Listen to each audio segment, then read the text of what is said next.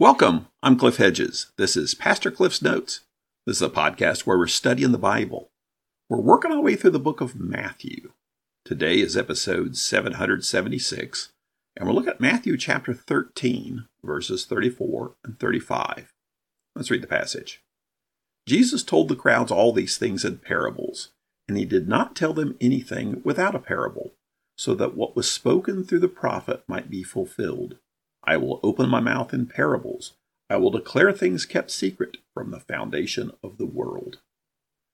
This is the gospel according to Matthew.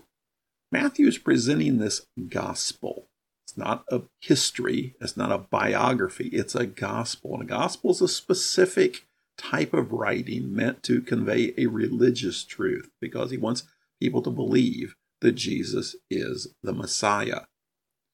So he's presenting what he thinks is necessary for people to see that. He's writing primarily to a Jewish audience. So that's why he uses a lot of Old Testament references and a lot of Jewish imagery, as he wants the Jews who read this to believe Jesus is the promised one of the Old Testament. So he's presenting this teaching, preaching, and healing ministry of Jesus. And we're in this section called the Parable Discourse. It's a section of teaching. Matthew has these 5 discourses, these extended teaching segments. And here in chapter 13, we have this extended segment of parables, where Jesus gives these 8 parables. Started with the parable of the sower. Then his disciples asked him privately, "Why do you speak in parables?" He told them, and then he gave an explanation to them privately of the parable of the sower. Then he spoke again to the crowd and gave them the parable of the weeds, also known as the parable of the wheat and tares. Then he gave them the parable of the mustard seed and the parable of the leaven.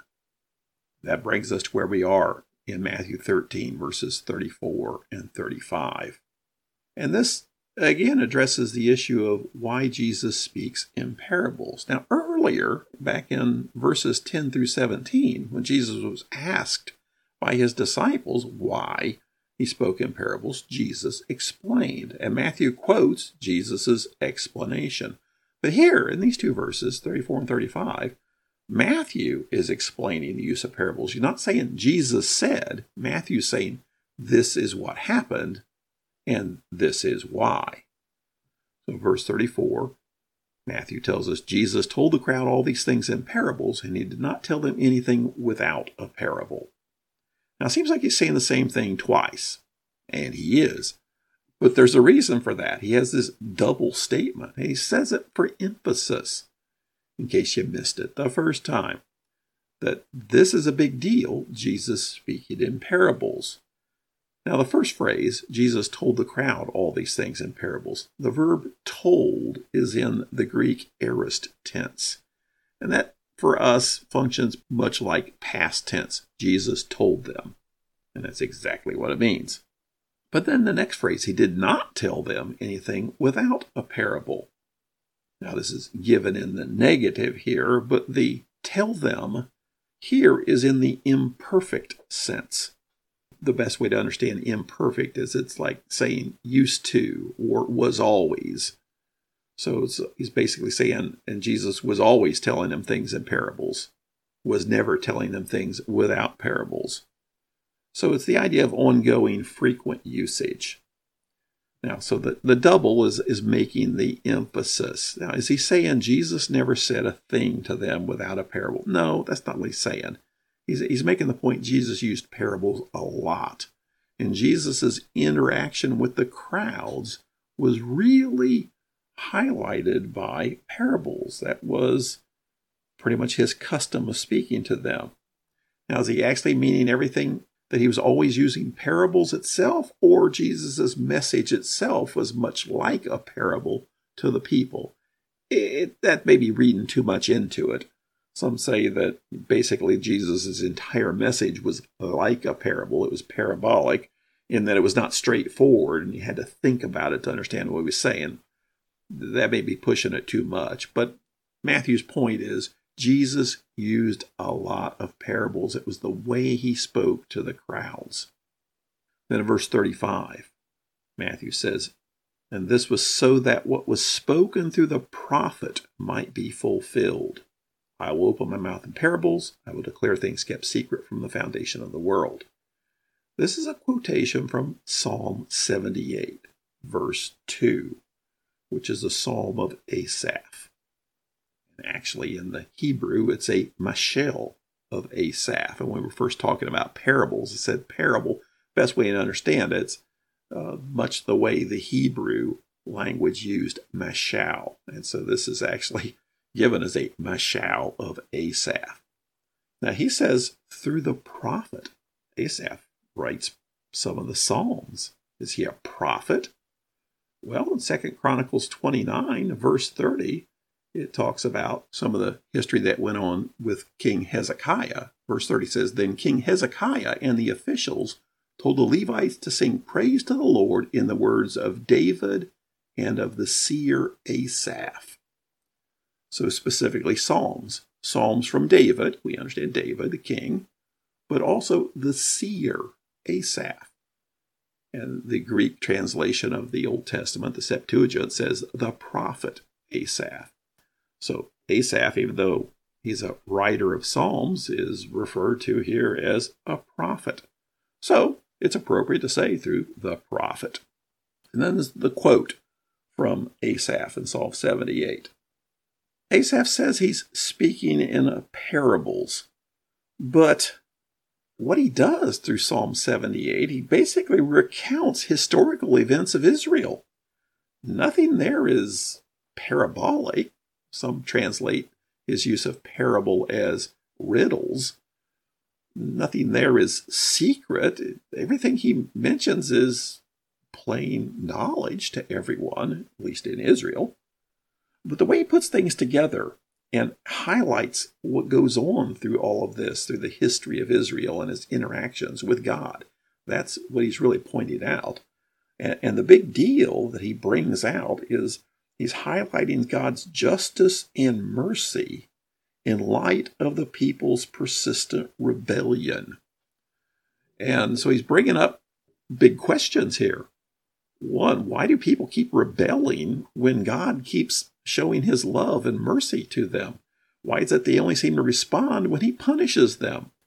And how does God keep pouring out love and mercy in spite of their rebellion? So he does speak somewhat in parables here and bringing these questions up of how does this all work?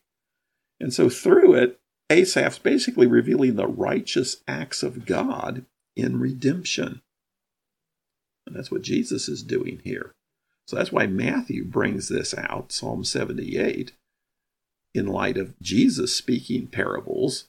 What's he doing? He's doing much like what Asaph was doing in Psalm 78. He's bringing out and revealing the righteous acts of God in redemption. Now, most people find a chiasm in Matthew 13 in this parable discourse. Now, chiasm, it comes from chi, the Greek letter CH, but it looks like an X. That's why you see Xmas for Christmas. The CH for Christ is the Greek letter chi, which looks like an X. And the left side of the X, the two sloped parts of the letter come to a point that's seen as the format of this chiasm.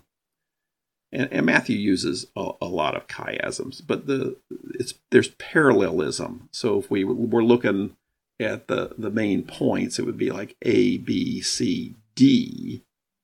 And then that takes us to the point of the chiasm, then back C prime, B prime, A prime. And the A and A prime are parallel with each other.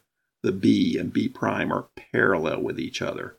So for instance, these 8 parables in this parable discourse, the first parable about the sower is somewhat similar in subject matter to the last parable about the scribe.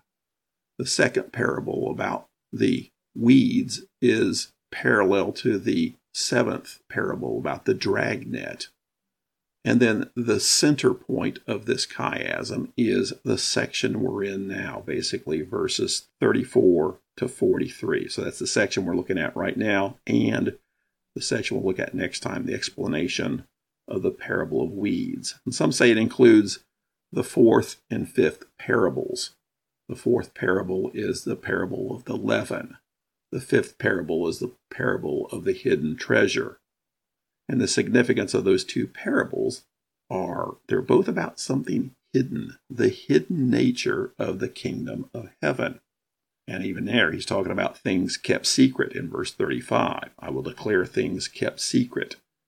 You have the secret of the leavening process and then the secret of the hidden treasure. And back in verse 11, where he was answering the question of why parables, he talked about the secrets of the kingdom of heaven. So I think all this, it points to, we're in the guts of it here as far as the purpose of the parables. In this parable discourse, in between the first four and the last four parables, is this center of the chiasm, which is the purpose of the parable discourse. And he's basically saying the purpose of this parable discourse is to show Jesus' use of the parables.